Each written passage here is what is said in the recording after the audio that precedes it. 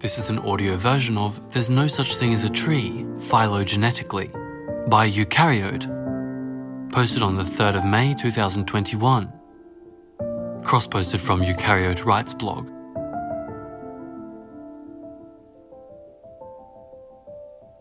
So, you've heard about how fish aren't a monophyletic group? You've heard about carcinization, the process by which ocean arthropods convergently evolve into crabs?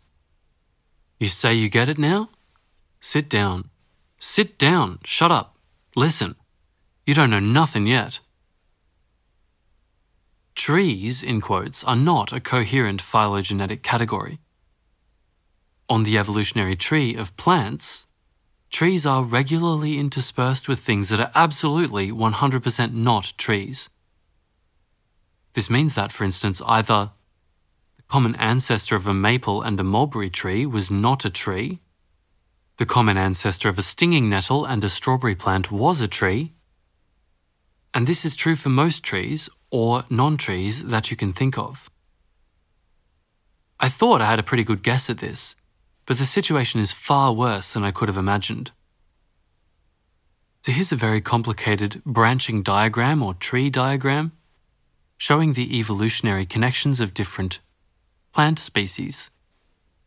And there's a box here that says the tree scale scientifically verified by me looking at a picture and going, that sounds right.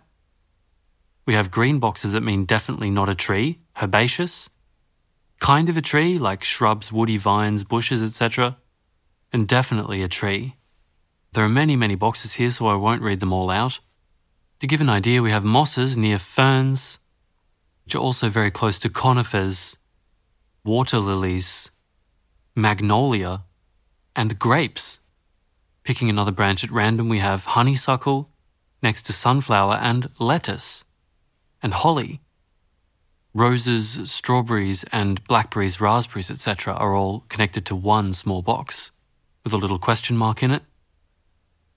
And one other thing that jumps out is, next to water lilies, a grey box labelled Amberella, exactly one species of shrub in New Caledonia because fuck you and fuck your system.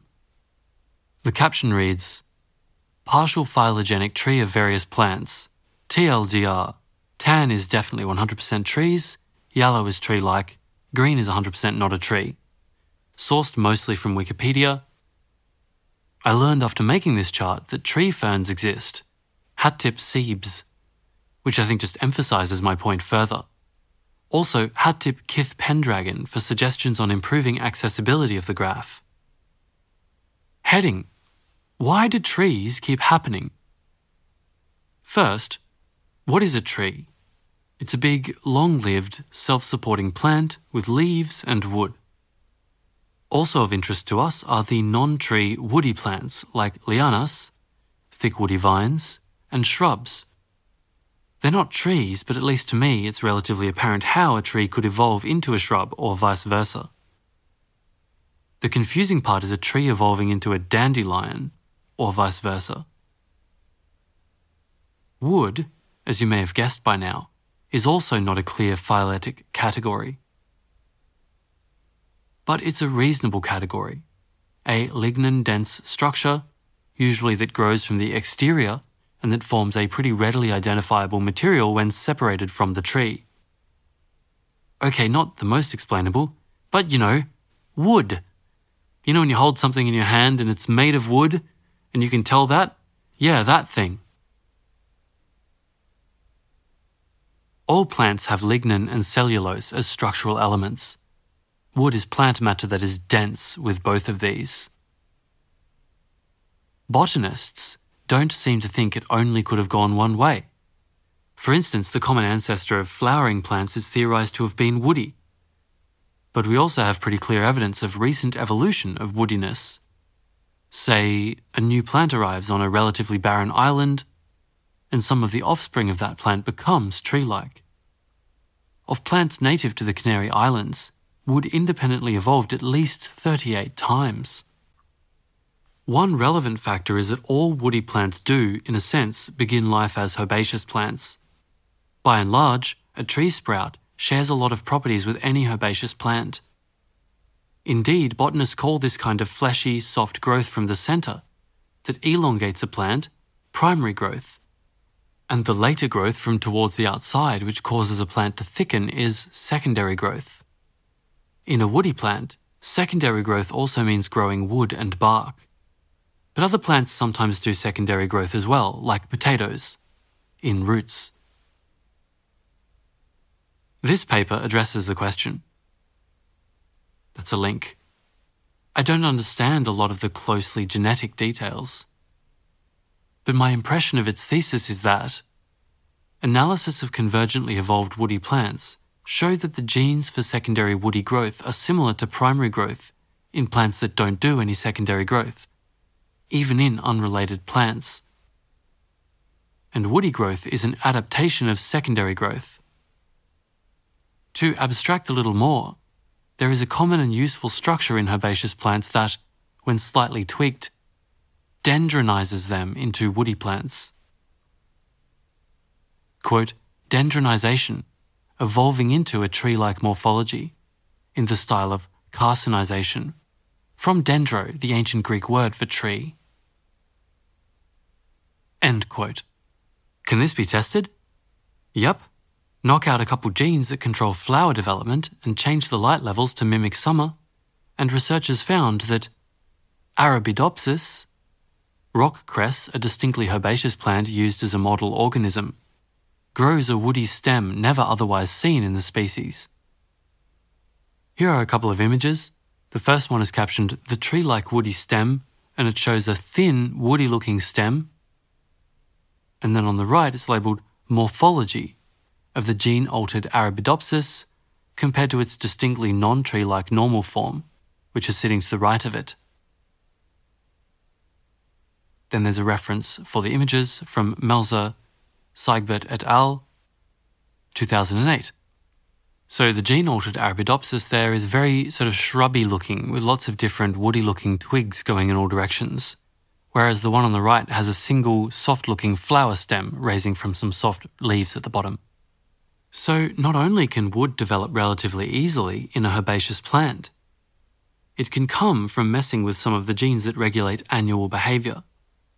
A herbie plant's usual life cycle of reproducing in warm weather, dying off in cool weather. So that gets us two properties of trees at once, woodiness and being long-lived. It's still a far cry from turning a plant into a tree, but also it's really not that far.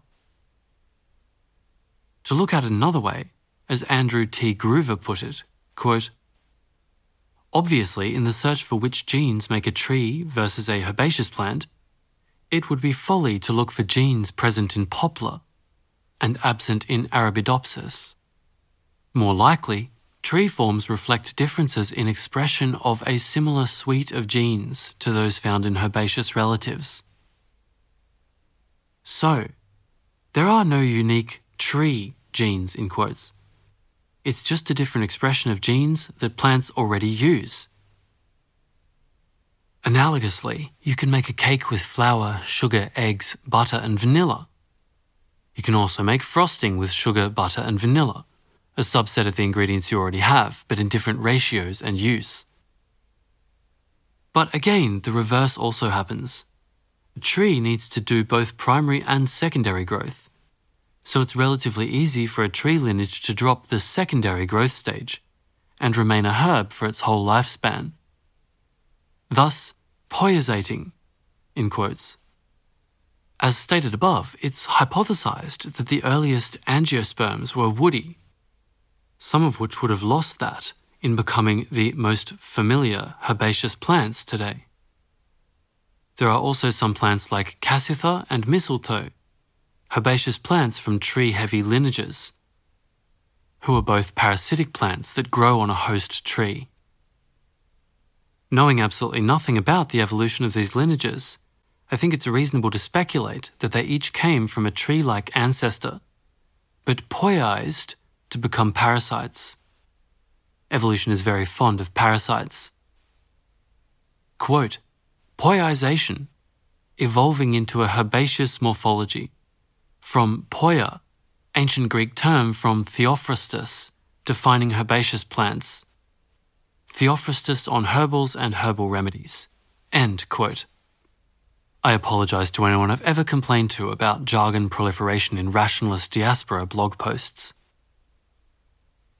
The trend of staying in an earlier stage of development is called neotenizing. Axolotls are an example in animals. They resemble the juvenile stages of the closely related tiger salamander. Did you know very rarely, or when exposed to hormone-affecting substances, axolotls grow up, in quotes, into something that looks a lot like a tiger salamander? Not unlike the gene-altered Arabidopsis. Here are some pictures of axolotls and salamanders, except that the salamander is actually metamorphosed from an axolotl. The caption reads, "A normal axolotl versus a spontaneously metamorphosed adult axolotl," in quotes. Then there are some credits for the photos. Heading. Does this mean anything? A friend asked why I was so interested in this finding about trees evolving convergently. To me, it's that a tree is such a familiar, everyday thing. You know, birds? Imagine if actually there were amphibian birds and mammal birds and insect birds flying all around, and they all looked pretty much the same. Feathers, beaks, little claw feet, the lot. You had to be a real bird expert to be able to tell an insect bird from a mammal bird. Also, most people don't know that there isn't just one kind of bird. That's what's going on with trees.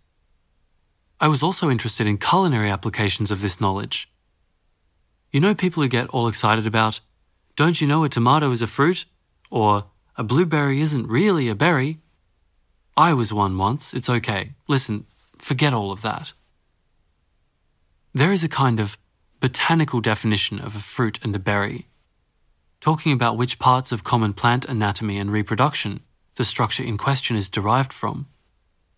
But they're definitely not related to the culinary or common understandings. An apple, arguably the most central fruit of all to many people, is not truly a botanical fruit either. Let me be very clear here. Mostly this is not what biologists like to say. When we say a bird is a dinosaur, we mean that a bird and a T-Rex share a common ancestor that had recognizably dinosaurish properties, and that we can generally point to some of those properties in the bird as well: feathers, bone structure, whatever. You can analogize this to similar statements you may have heard. A whale is a mammal, a spider is not an insect, a hyena is a feline. But this is not what's happening with fruit. Most fruits or berries are not descended from a common fruit or berry ancestor. Citrus fruits are all derived from a common fruit, and so are apples and pears, and plums and apricots. But an apple and an orange, or a fig and a peach, do not share a fruit ancestor. Instead of trying to get uppity about this, may I recommend the following. ... Acknowledge that all of our categories are weird and a little arbitrary. ... Look wistfully at pictures of Welwitschia. ... Send a fruit basket to your local botanist/plant evolutionary biologist for putting up with this, or become one yourself. Here's a photograph of a plant. It's quite stunning looking. It's in some kind of desert setting, so it's surrounded by the very sort of sparse shrubs that one sees in desert sand dunes. And it looks kind of like a bromeliad or a similar other plant with sort of long grassy leaves, except that the leaves have all just curled up and shriveled and fallen on the ground, and at their ends they're very dry and husky looking and frayed. It kind of looks dead. The caption reads, "While natural selection is commonly thought to simply be an ongoing process with no goals or endpoints, most scientists believe that life peaked at Welwitschia." Then there's an image credit. Some more interesting findings. A mulberry, left, is not related to a blackberry, right. They just both did that. Here are two photos. It's kind of difficult to tell the berries apart. If you don't know what blackberries and mulberries look like, they're a whole accumulation of little black round balls that are all clustered and clumped together. Avocado and cinnamon are from fairly closely related tree species. It's possible that the last common ancestor between an apple and a peach was not even a tree. Of special interest to my Pacific Northwest readers, the Seattle neighbourhood of Magnolia is misnamed after the local madrona tree, which Europeans confused with the similar-looking magnolia. In reality, these two species are only very distantly related. You can find them both on the chart to see exactly how far apart they are. None of cactuses, aloe vera, jade plants, snake plants, and the succulent I grew up knowing as hens and chicks are related to each other.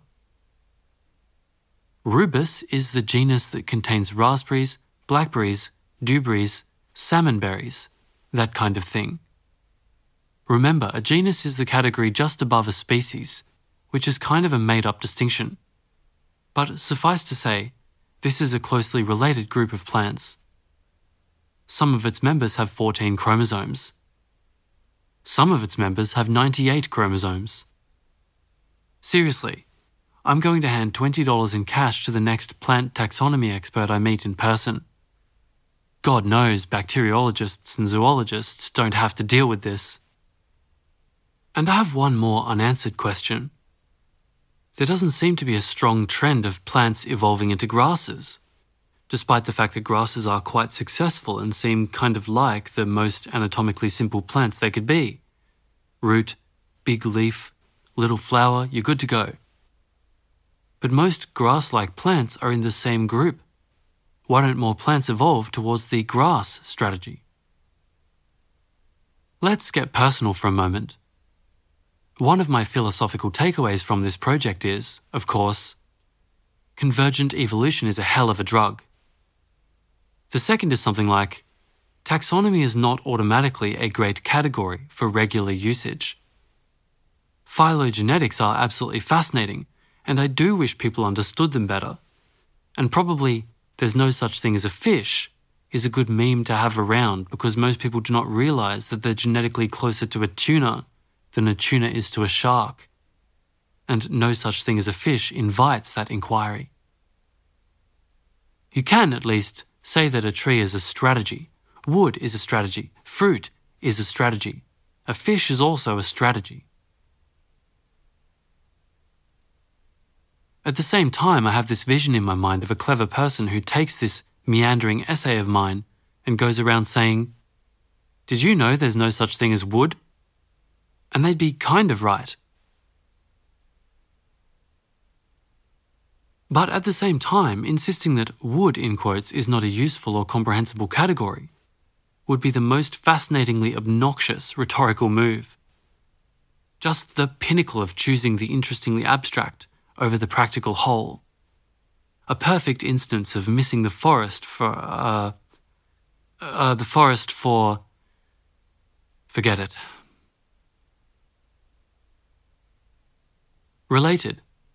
A timeless Slate Star Codex / Astral Codex 10-piece, the categories were made for man, not man for the categories. Towards the end of writing this piece, I found that actual botanist Dan Ridley Ellis made a tweet thread about this topic in 2019. See that for more like this from someone who knows what they're talking about. This was an audio version of There's No Such Thing as a Tree Phylogenetically by Eukaryote, posted on the 3rd of May 2021, cross-posted from Eukaryote Rights blog. Narrated by Solenoid Entity.